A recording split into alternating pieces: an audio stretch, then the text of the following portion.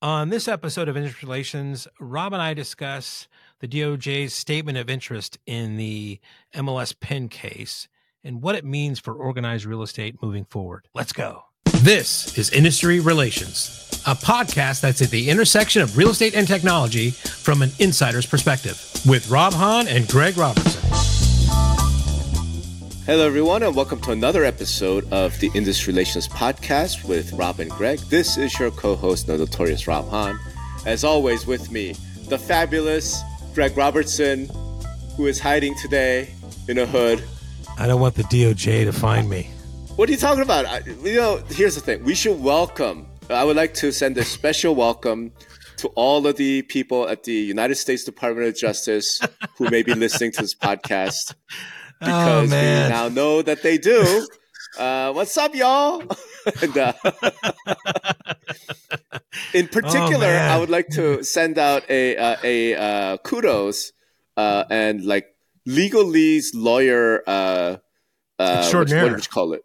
Lawyer crush on Jessica Leal of the Department of Justice, who wrote the actual memo. And I think I mentioned it in the post I just put up this morning. Just again, forget the arguments, just from a legal, like, motion drafting standpoint. Well done. Like, clear, easy to understand, well argued, good structure, just chef's kiss. And just from a legal craftsmanship standpoint. So I just want to say hello to our friends and masters at the Department of Justice. Rob is big time standing here, so... So clearly, we have to talk about the statement of interest because this podcast makes an appearance. Yeah. Now let's not get too high on ourselves because they didn't quote either you or me. Like, you and I are irrelevant to the important people at the Department of Justice. It was Ed Zorn, right, the general counsel of CRMLS, who was important, who was quoted and cited in the report. Well, I mean that's true, but I think we gave that an audience. I think there's part of it where you and I are sussing that out and getting it as part of the conversation. So, I mean, I'm going to give you some credit. I think I give us some credit here to making that happen. Yeah. So, I didn't see any other podcast referenced in the whole damn thing. So. And now it is evident, just as a pitch for potential advertisers. If you need to be heard by the Department of Justice, exactly. There's only one real estate podcast. Yeah. Oh, exactly. God. So let's get into it, man. The moment that I feel like the industry has been waiting for since just about forever, but let's say at the least since October, right? Is here. When the DOJ filed their intervention, said, no thanks, we want to wait. Since the sister trial, I mean, this has been what everyone's been waiting for. It's here. And it's kind of what we've been predicting, right? I mean, well, yes and no. Let me push back a little bit on that, because I think what we all were predicting is we would get another statement from the DOJ that was just really, really kind of fuzzy. And that's been the complaint overall. And we talked about it in that actual podcast, right? So we talked about how, even Ed had said, well, I wouldn't expect a lot because they're famously don't want to give too much detail. Well, we got detail. Right? Yeah. We got detail on this one. Yeah. So hats off to the DOJ again. Yep. That this is just going to help everybody understand where they're coming from. If we have to do any settlements, not spin our wheels and know this is what has to be on the table, and therefore not have to go this back and forth a lot. So I think it's a fantastic thing to happen, and we didn't predict that part for sure. You're right. The clarity was above what we expected. Okay, so. Let's actually, though, top line this. Again, obviously, anyone who's listening to this, by the time this podcast is published, has probably read all the media coverage about it. But top line, here's what the actual statement says. It basically goes, we urging the court to reject the settlement. Just flat out reject it between MLS PIN and the plaintiff's lawyers, the plaintiffs in this case. throw it entirely out, and then redo the whole thing, right? And the reasoning for it was basically that the proposed proposed remedies, both monetary and injunctive, were inadequate in the Department of Justice opinion, and they're intervening because they're like, we're the national, whatever federal police agency that's charged with, the nation's laws and blah, blah, blah. Okay.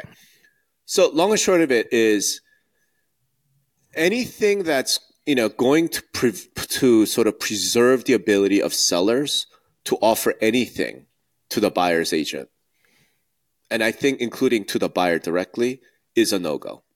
Yep. The Department of Justice is just not going to have it.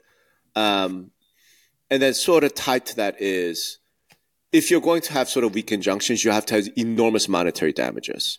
And one of the points they were making is $3 million is chump change. This is the lawyer just kind of doing a payday run.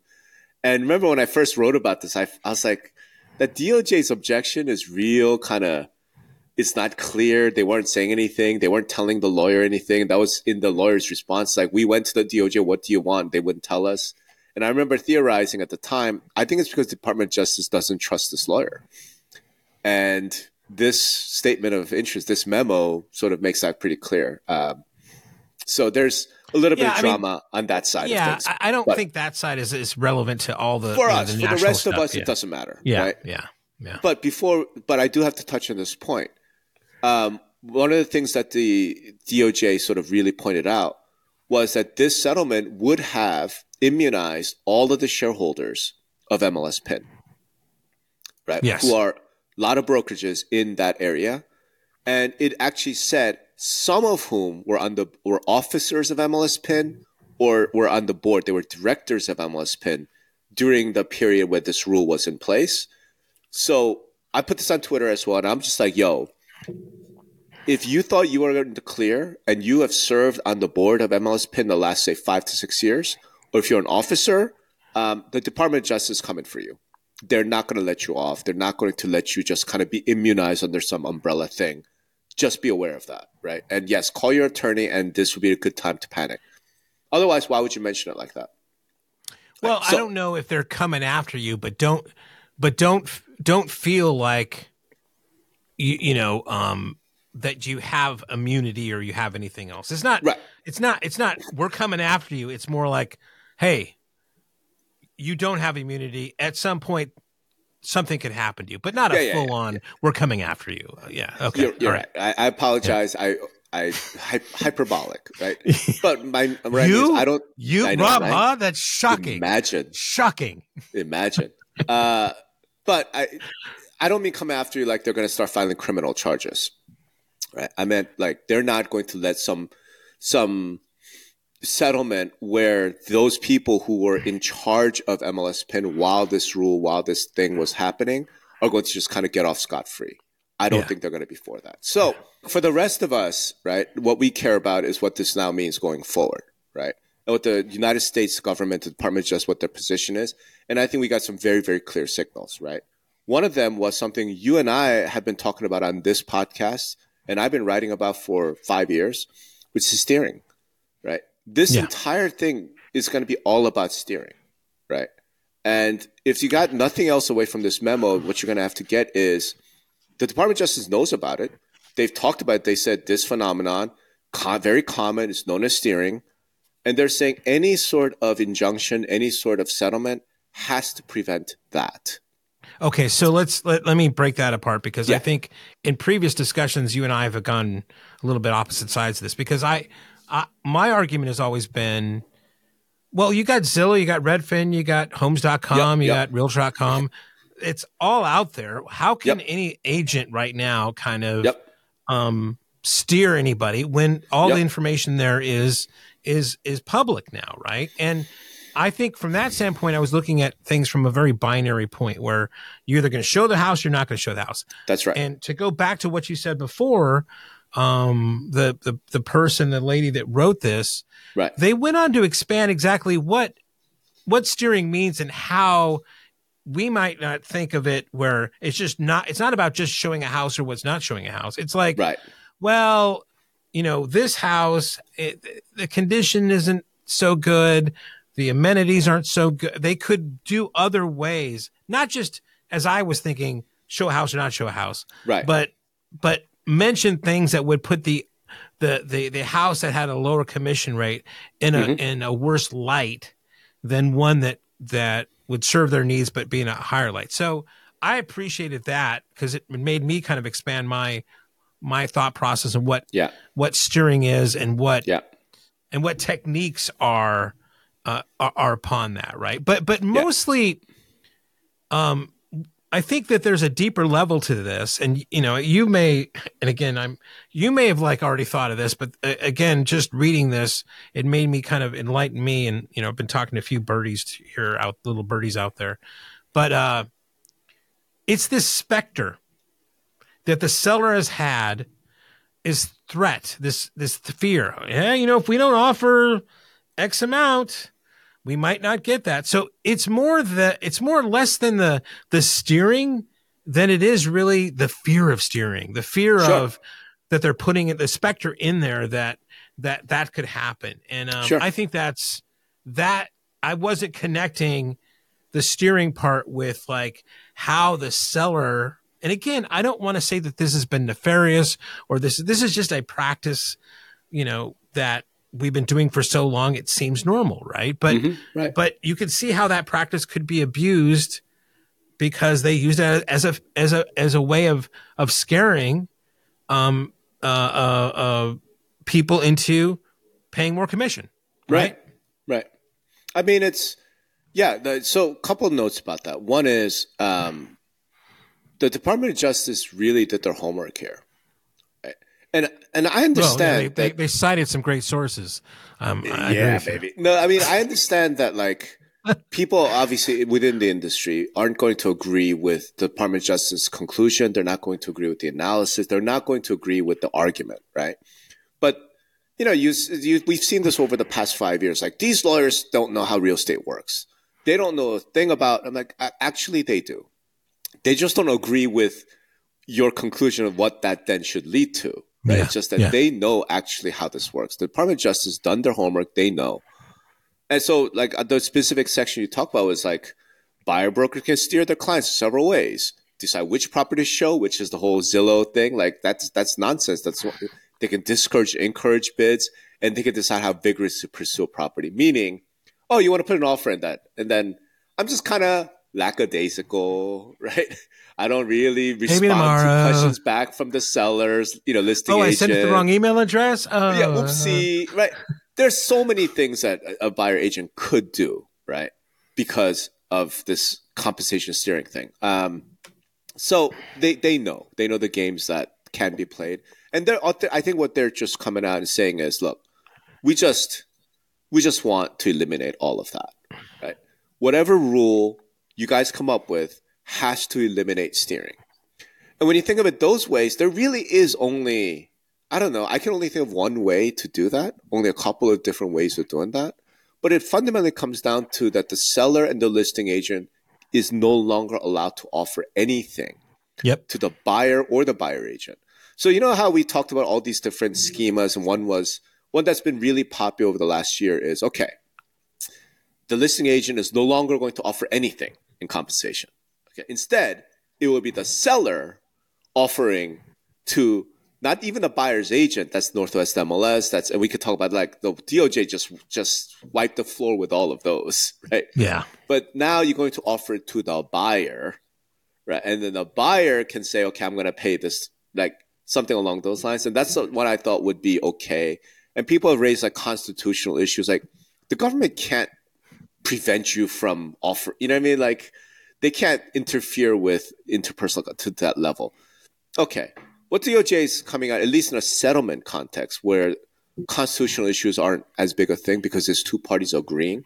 What they're saying is the seller no longer offers anything, but the buyer can make a request, right?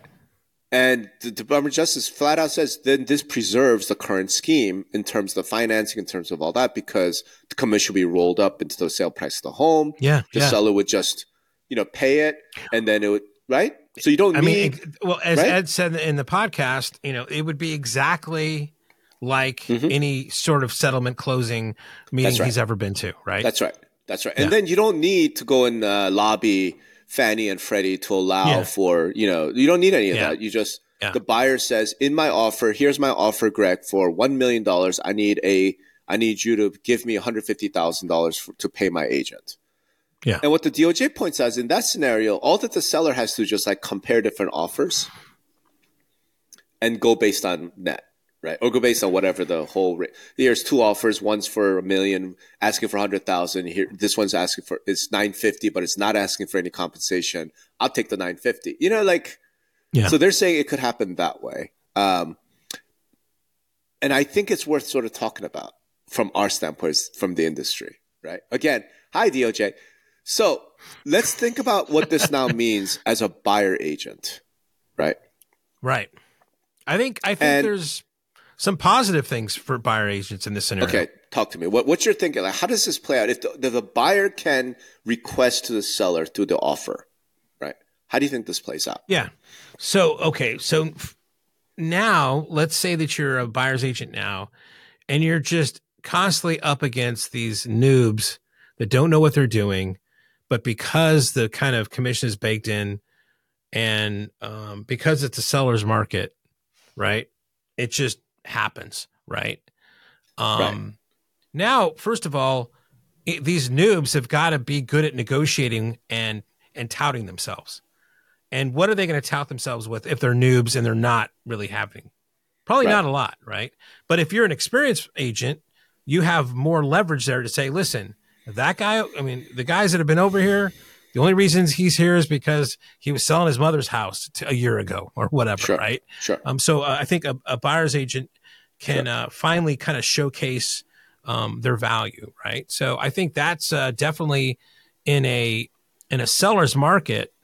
I think that the buyer's agents go up as far as commission, or not commission, but they can showcase their value. But I think on the seller side, the seller's agent's commission is probably going to go down. Maybe. So the seller and the listing agent will take that second half. The thing that I'm curious about is, and this goes right into the whole conversation around buyer agency agreements, right? That the industry now been pushing for a long time. That's like, this is a solution to this commission thing because you're going to lock your buyer client into paying you no matter what happens. Right. And some of these buyer agreements that I've been reviewing and writing about are flat out abusive. And I'm like, shameless. Shameless. It's shameless. And if I were advising my son, or if Sonny and I were looking, like, I would never sign that agreement. That's fucking nonsense. It's unconscionable. So no, I'm not going to sign it. That's a whole separate thing. Well, but listen, if we go down the road that the DOJ is saying where they're completely separate, every buyer's agreement that's out there now has to be rewritten. Of course. But that's kind of what I'm getting at. So assume there's a buyer's agreement, okay? But leave aside the really abusive shit. And let's say I go in, I'm an experienced buyer's agent. I say, hey, listen, 25-year experience. Here's my track record. And my buyer's like, okay, I want to hire you. You seem like the guy, right? How do you have this conversation then, right? In light of this rule that the DOJ wants to set up, where there's no compensation unless we ask for it in the offer, right? So that as a buyer's agent, do I go, listen, my normal rate is 2%, 3%, whatever it is, but obviously we're just going to ask the seller for it, right? I see a bunch of different things that happen. And then that conversation that agent would then have to have with the buyer up front while talking about the buyer agency agreement gets a little tricky, right? Because let's assume that the buyer agent is not a scumbag and is not trying to take advantage of like some first-time home buyer, right? Let's say they explain. So the downside of this, of course, is your offer will be less competitive against other offers who aren't asking for that amount. Do you see what I mean? Well, yeah. That's called capitalism, right? Correct. Yeah. So then I feel like in order to accommodate, you'd have to go with some sort of a mix.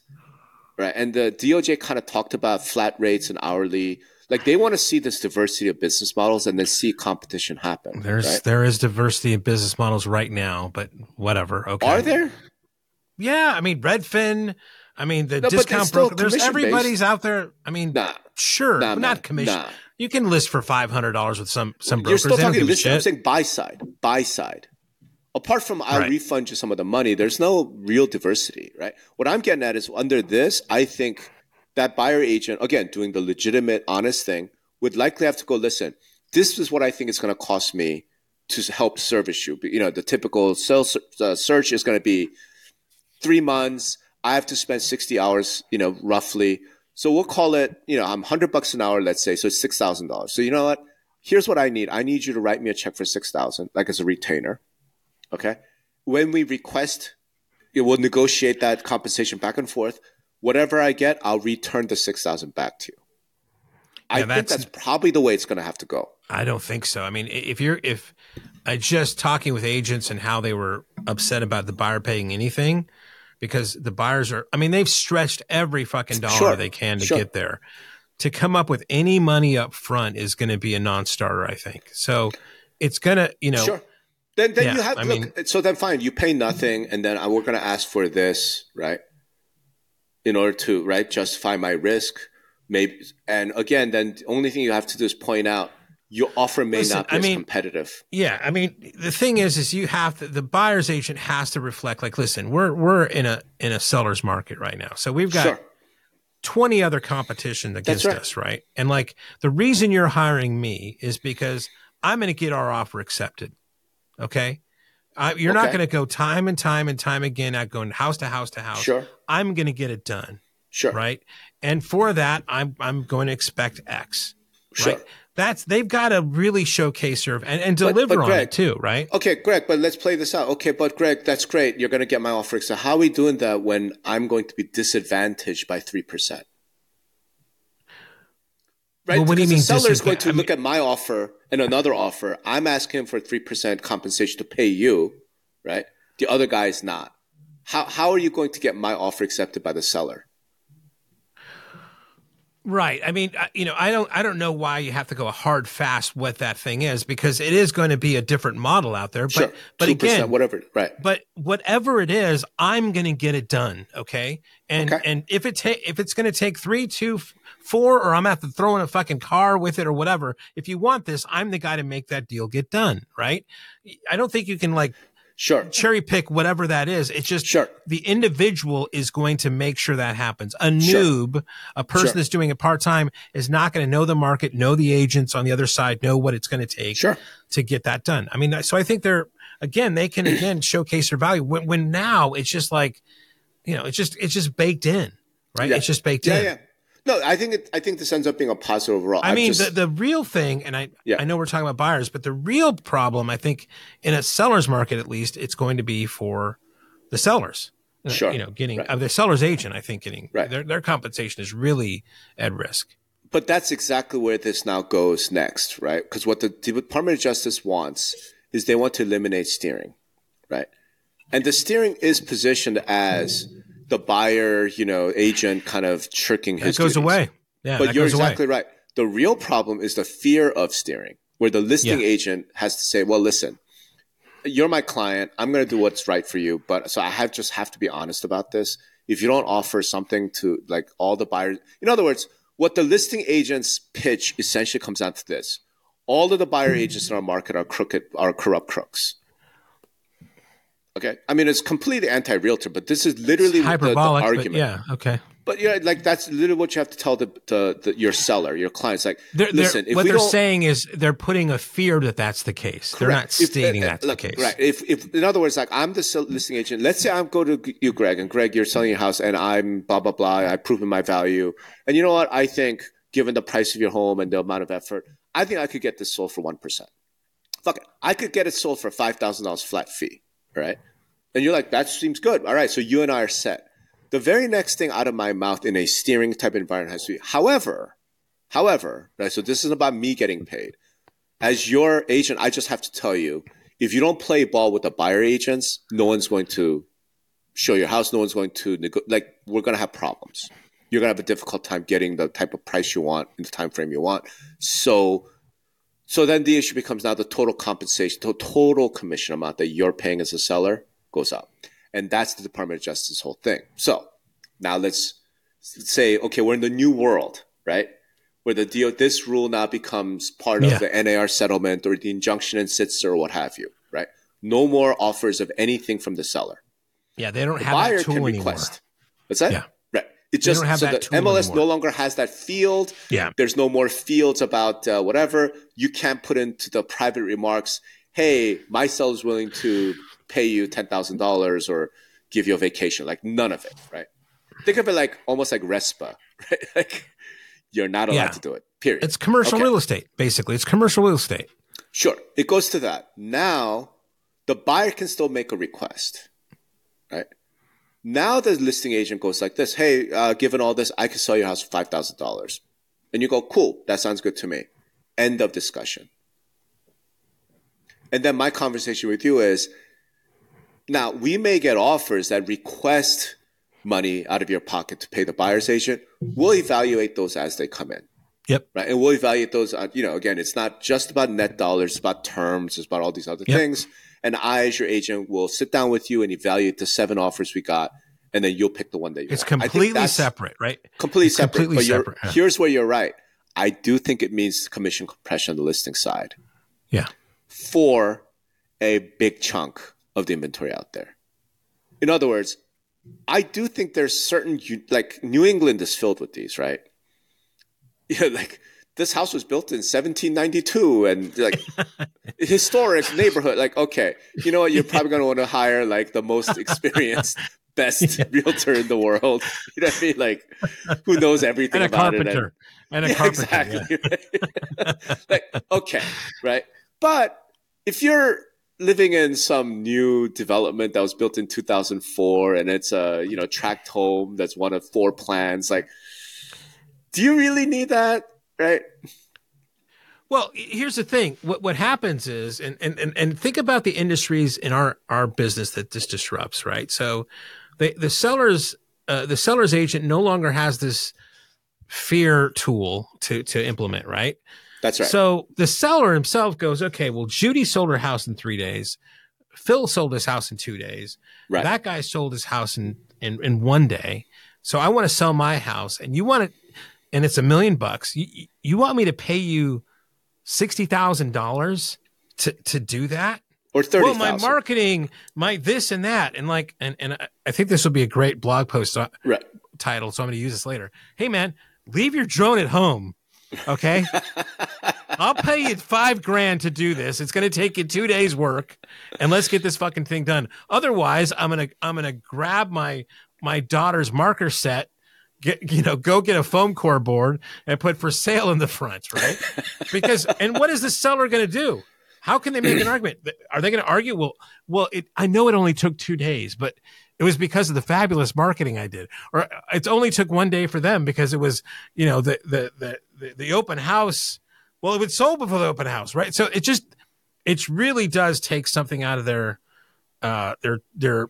quiver, to kind of combat that, right? Sure. So, yeah. Sure. Now, I want to go back to this because you and I have mentioned this a whole bunch of times. I really do believe that experienced agents have enormous value. On the listing side, if you work with a real top pro, I actually think they deserve whatever they're getting paid, right? And a commission does make sense for them because I'm saying, look, I want to get the most money. You want me to get the most money, and I'm going to reward you for getting me the most money. What that percentage is, how that's structured, that's going to be between the listing agent and the seller. I'm just pointing out, I think what we end up with is like a lot more diversity on the listing side as well, meaning you've got a unique property. It's a farmhouse in Massachusetts built in the 1700s. Yeah. You know what? You should hire the guy who's going to charge you 3%, and half of it will be upfront. Like, I'm going to write a check for $15,000 upfront, right, to pay you as a retainer. And then at the end of it, I'm going to pay the remainder. Do you know what I mean? Like, based on a 3%, something along those lines. Because I need the very, very best. And that guy's going to bring multiple drones and whatever, right? Yeah. Whatever. I don't even know. Whatever, right? We're going to have a seance here. Correct. I've got a secret list of like wealthy families who's been in this area for 7 generations. Like whatever it is that you're going to bring to the table, I'm going to pay for that. But again, if I've got a run-of-the-mill tract home and it's not I don't need that guy. I need like that guy's junior assistant. It's like, look, $10,000. here's what I'm going to do for you. And then I just go back and forth. Do I need all that? Leave the drone at home. Can we do it for $7,500? The guy goes, sure, whatever, right? We figure that out. All the way down to, I don't know, maybe I've got a 1-bedroom condo and it's exactly the same, right? So I just go hire somebody for $50 an hour to just kind of put in the MLS and like just hang out and do tours. And I think that will happen on the listing side. On the buy side, I think we see very similar things happening. Yeah. And the key to all of it is we just get rid of steering. And that's what the DOJ wants. Now. Or fear of steering. I don't know in this case. how we argue against this. No, it is. Right? Yeah. I mean, and again, beautifully written as far as how they kind of suss this out in the statement.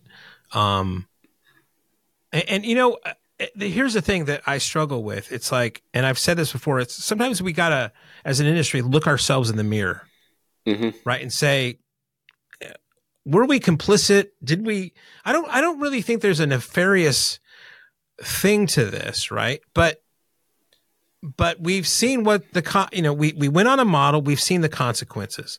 Then what's interesting here is that we made a change, like, okay, you're right, we should be more transparent. We did that. Northwest MLS and some others. Northwest MLS being the longest one. Sure. But we can see, what? That really didn't do anything, right? So there's been this kind of gradual progression, right? And now the DOJ is basically saying, okay, guys, the gig is up, right? Right. We've got enough is enough. We've got to make these types of things. And I just don't, I don't want to say morally, but I mean, there's a strong argument. I think this solves a lot of problems. It really solves, does. With the industry as a whole. You have to be good.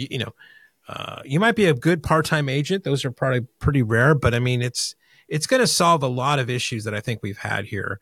It'll create some new problems, of course, right? Sure. It'll be a trade-off. I think about, again, I think a lot of times on this podcast and other things, I'm in the role of the vendor, right? I mean, if you're in a seller's market right now and you're selling these listing marketing packages and you want to justify that expense to your seller, as I said, leave the drone at home, man. You're not going to have those kind of dollars to do that. Or maybe that's the way you differentiate yourself. I don't know, right? But I think of, I mean, on the lead side, right? For if you're selling leads to buyer's agents, now it might be that might be a big boon because now agents that know they have value will get in the game because the noobs that were just buying them and didn't have any expertise will leave because, oh shit, I hate competing with Phil down the street. He always gets those buyers because he's got more experience than I.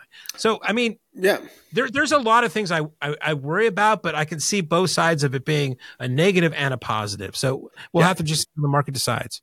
Yeah, yeah. And look, Thomas Sowell, one of my great heroes, like he's very fond of saying there are no solutions, there are only trade-offs, right? So sure, we'll eliminate steering, right? And we'll have a different set of problems. Yeah. Right? And we'll figure out what those are. But you know what? It would be nice to have some different set of problems. Yeah. And see how we're going to solve that. Now, here's the thing that I'll point out, though.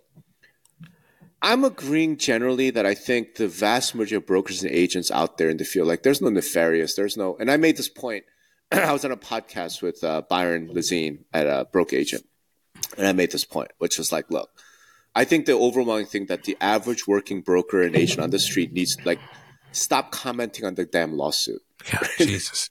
Just stop. And I have a very specific example. They're listening. This. They're listening. Right. I don't know if you saw my tweet, but I'm reading through this statement of interest. And in the footnote, they cite one blog post by one agent on a single agent website, like that we've seen tens of thousands of these, right? And I'm not even sure if he wrote it. He might have hired some fucking AI engine to write the damn thing. Yeah.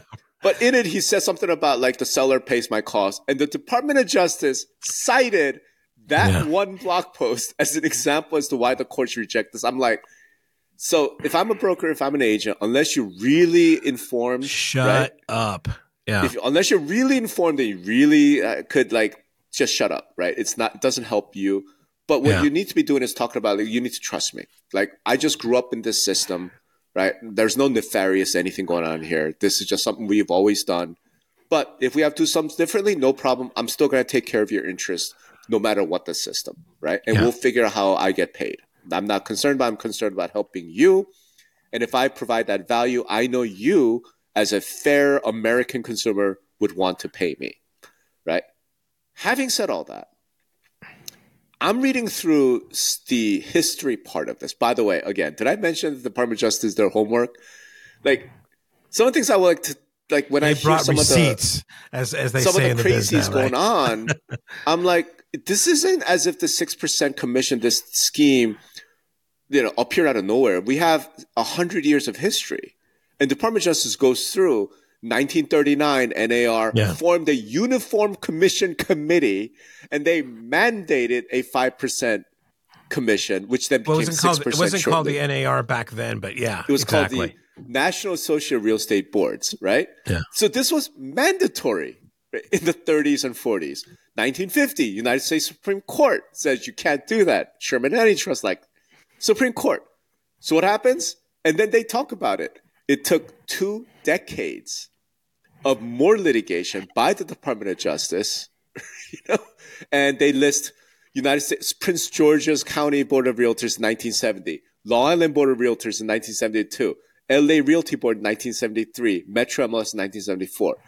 So the Department of Justice, like, we have a Supreme Court saying you can't do this anymore, and we still have to go after y'all in the 70s to try and get you to the right thing. Yeah. And then in 2008, National NAR in 2008, multiple listing services, Hilton Head Island in 2008, consolidated MLS in 2009. They had to do it another 3 or 4 lawsuits, right? And here we are. I think, so part of this is, I do actually kind of think there's an element of nefarious manipulation that did happen in the industry. And I think it was sometime in the late 70s through the place I would just point a finger at is sometime in the early 2000s. And I wrote about this, Greg. We haven't talked about it, but it's Brian Larson. Remember, he wrote a series of articles in the early aughts, early 2000, when he was still at Larson Tabaka for MLS Tesseract. Then he published an in Mint talking about, hey, now that we are in this new world of buyer agency, maybe we should move past cooperative compensation, right? And he was so on the money. He was such a visionary. And again, this isn't some bomb thrower. This isn't, Consumer Federation of America. This isn't somebody who's against it. He is the industry, but he's a lawyer, right? He's a former MLS exec. And he said, look, and he went through the history. Cooperation back in 1930s and 50s and 60s, 70s meant sub-agency. Once you go to buyer agency, it doesn't make sense anymore for the listing agent to share his commission with you. We should change this. No one listened to it. Why? Well, yeah. I mean, no, the industry, the boards, NAR have no, nefarious or not. I mean, you just pick up a copy of The Color of Law. I mean, there's been a lot of things, redlining and everything else that have been done in real estate that none of us should be proud of, right? But things have to change, right? So,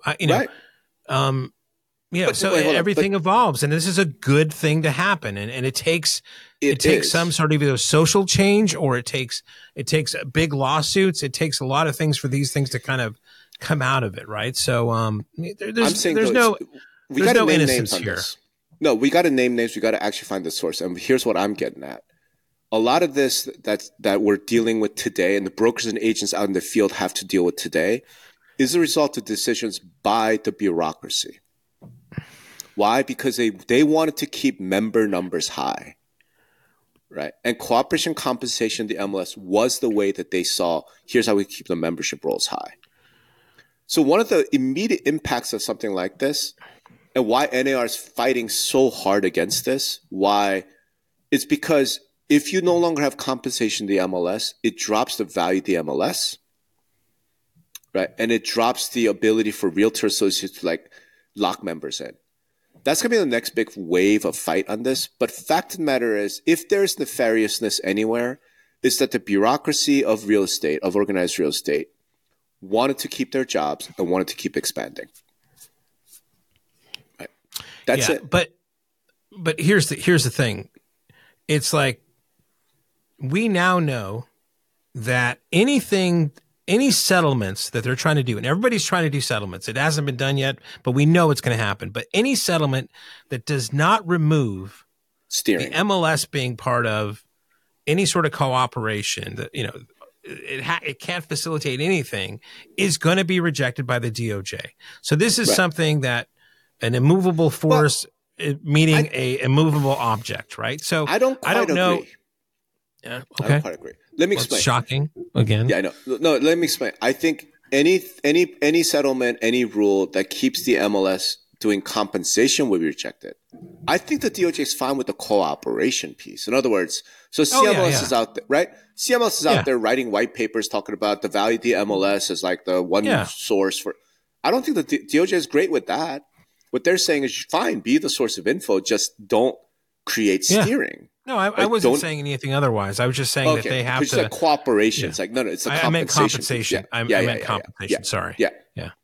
Yeah, I agree 100%. So if you know, so NAR can do whatever they want, but we now know, it is now clear, it has been put on ink, on pixels, whatever, that this is bare minimum of what has to happen. And I mean, again, are they going to? What legs do we have to stand on here? I would want to see the arguments they come up to say, no, this fear of steering is nonsense. I could tell you the 2 or 3 that I've already heard is something we've already heard for many, many years, right? One is, if you don't allow sellers to pay compensation, this disadvantages first-time buyers and, you know, minorities and blah, blah, blah. We've already talked about that concern is taken away.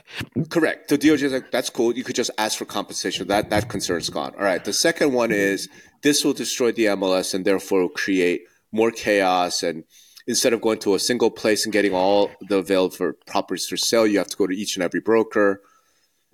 That I don't think see that happening. Yeah, that the department just like, that's fine. To keep your, you know, MLS piece, just don't do compensation in it, right?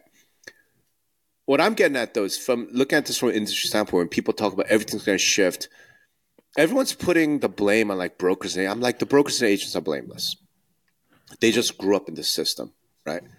If we're going to place blame anywhere, it actually does have to be on the bureaucracy of organized real estate, who had a vested interest in keeping the system going, not just to keep commissions high, right, which they might to member protection, but because it fed their own, like it just inflated member numbers.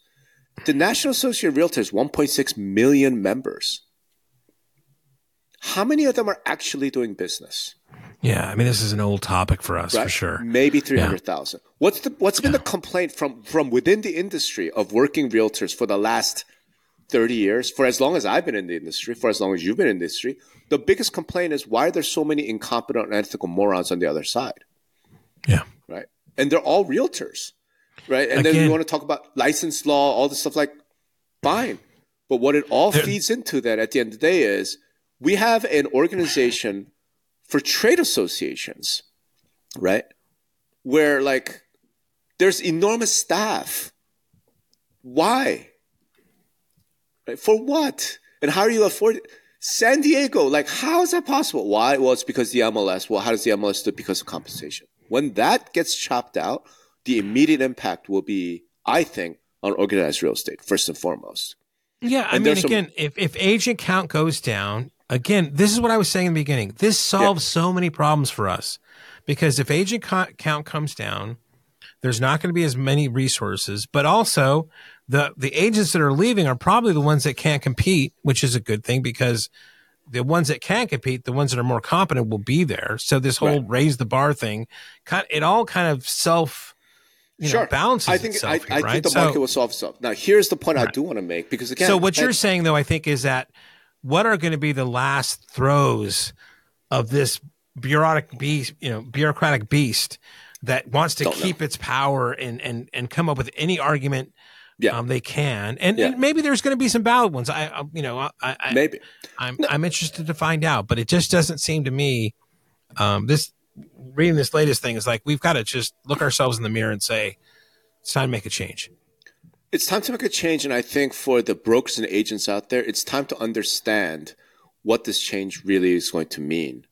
It means that they're going to probably have to compete. But the ones that are out there doing business, I just genuinely don't think they have anything to be concerned about. Yeah. Right? If you've been a producing agent doing 12 transactions a year, 30 transactions a year, like I just don't see consumers, buyers or sellers going like, I'm never going to use you. Like, I just don't see that. There's going to be some compression on commissions for sure. But there'll be some right. But you know what? Yeah. They're going to make up for it in volume, right? Because now you don't have to deal with the morons, right? Now, the point that I'm trying to make is it's all the linkage, right? And the first place we have to begin is, okay, what caused all this problem? And I'm bringing it back to 2000. Why didn't we change our rules in 2000, right? Why didn't we? When it became very obvious, hey, we went from sub-agents to buyer agency, compensation needs to be set aside, and that fell on completely deaf ears. And NAR didn't pass those rules. Why? Because NAR's like, because here's the thing, in the 70s. There's no pressure to.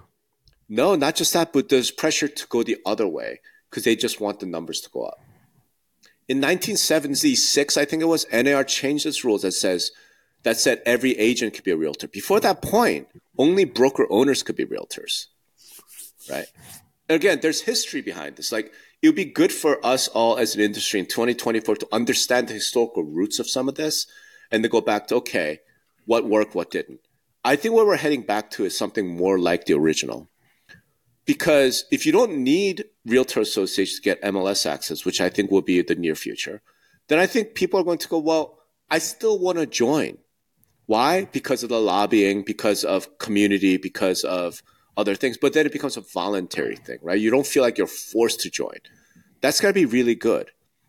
And I think there's enough people in the organized real estate infrastructure, because you and I know a whole lot of AEs and a whole lot of MLS people who we know to be competent, really good people who actually would love to see something like this happen, because they're like, I can run my association with just me and like one staffer, and we will do a much better job.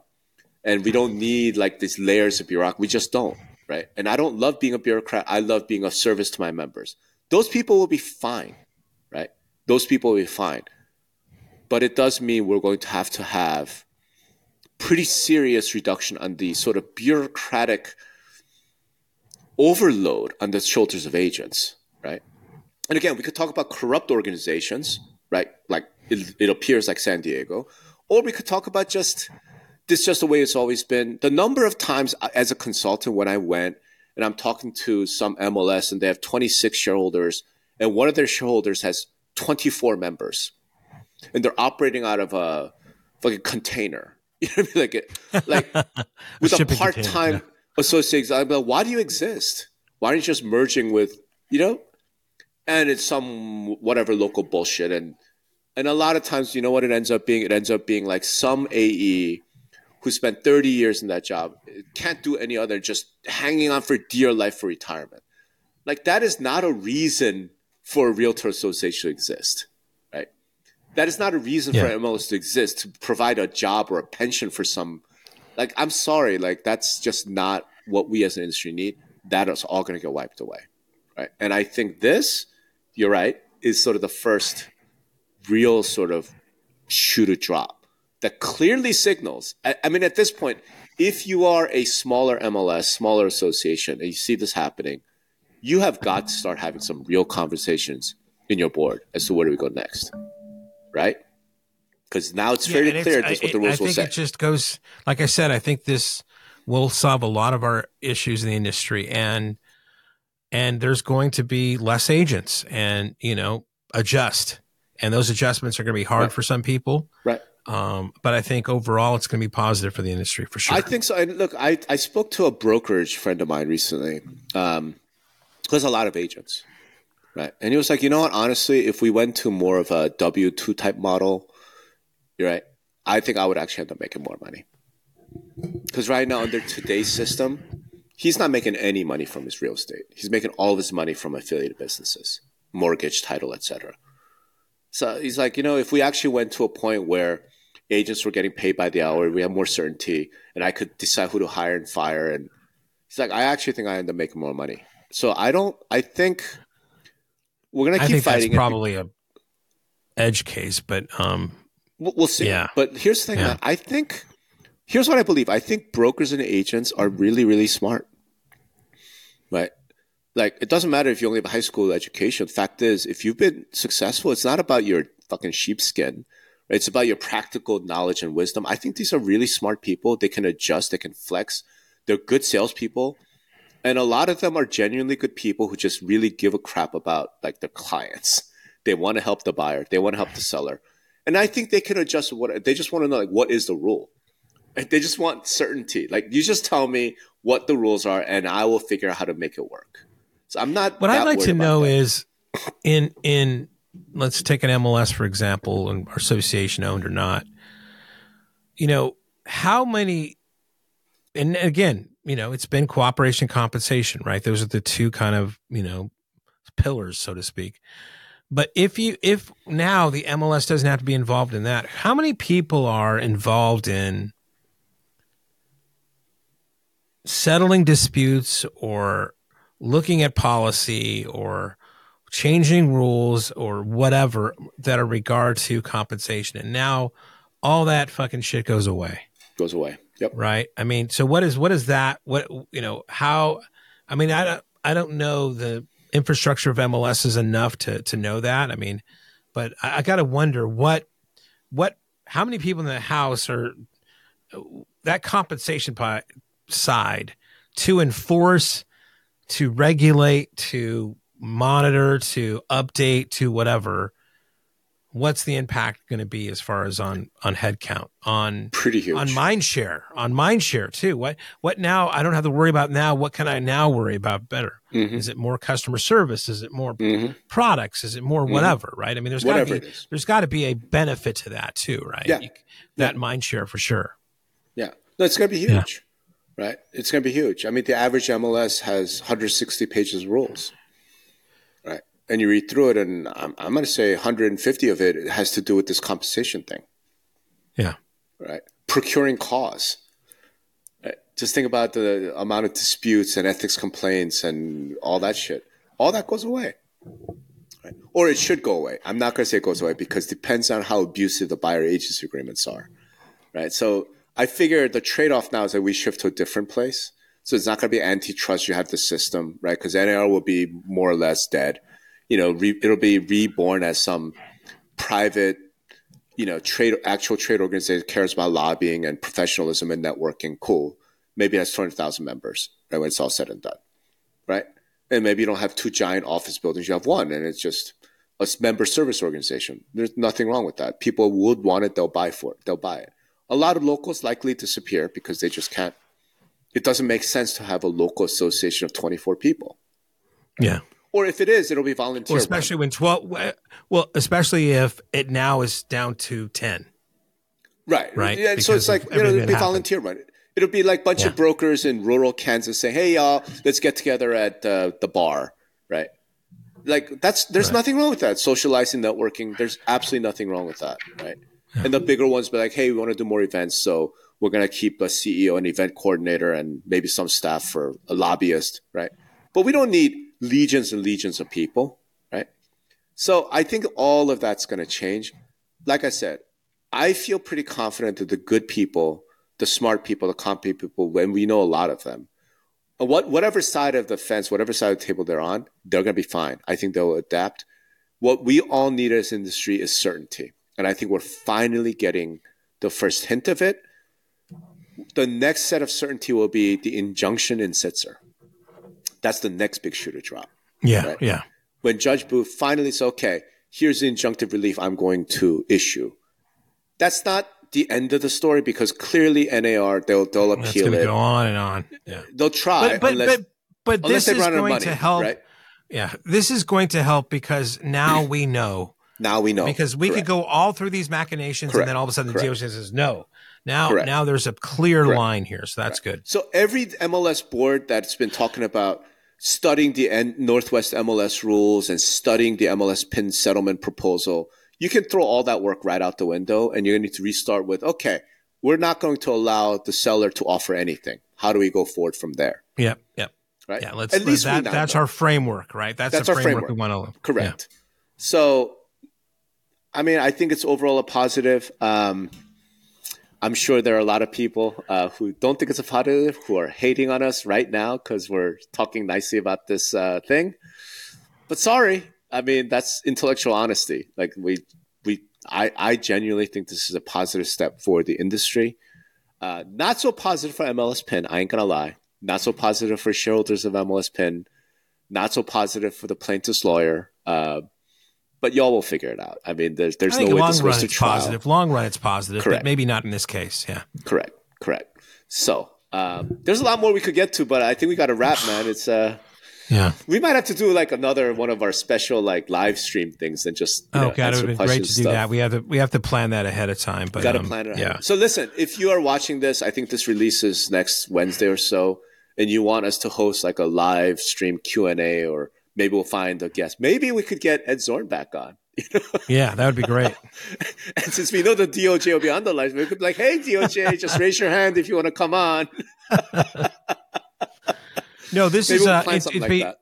Yeah, so this is going to be released next week. And I know just want to give a shout out to the guys that are going to the CoreLogic Clarity Executive Workshop in Scottsdale. Yep. I'll be there, and that's starting the week following on Monday. So looking forward to meet that. I'm going to make an announcement next week that will probably those guys on that will know about. Not a huge thing, but something. So I'll just tease that here as we go there. But sure. I'm looking forward to seeing everybody in Scottsdale for sure. Yep. And like I said, so let us know if you want us to host something like that, and we'll try and set something up. All right, cool. Hey, thanks everybody for Rob, listening. Congratulations here, man. I mean, you called it, and it's great to be part of this as far as and I think this is great, and helping shape and influence. So who knew? Kudos. Who knew? Thanks everybody. Have a great one. Listen, content is everything. Two Brothers Creative makes it look easy. Right now, business owners really only have two options. The first option is hire a big firm. Now, this big firm's going to come in, make you think that they invented all the algorithms, and start charging you thousands of dollars every month. You don't want to do that. Second option is to do it yourself. Well, that means you got to learn SEO, SEM, copywriting, marketing techniques on the web. You should be really focusing on your own product. But now there's a third option. It's called Content in a Box. Give Two Brothers Creative 30 minutes a week and they'll handle everything. Plus, they'll show you how to bring it in-house later on. They'll rebuild your marketing foundation and give you tools and techniques and a new marketing playbook that'll actually produce real results and help you grow your business. Two Brothers Creative will give you the confidence and know-how to tell the SEOs and SEMs and all those other acronyms to get fucked. You're in control now. Get started today at thecontentbox.com.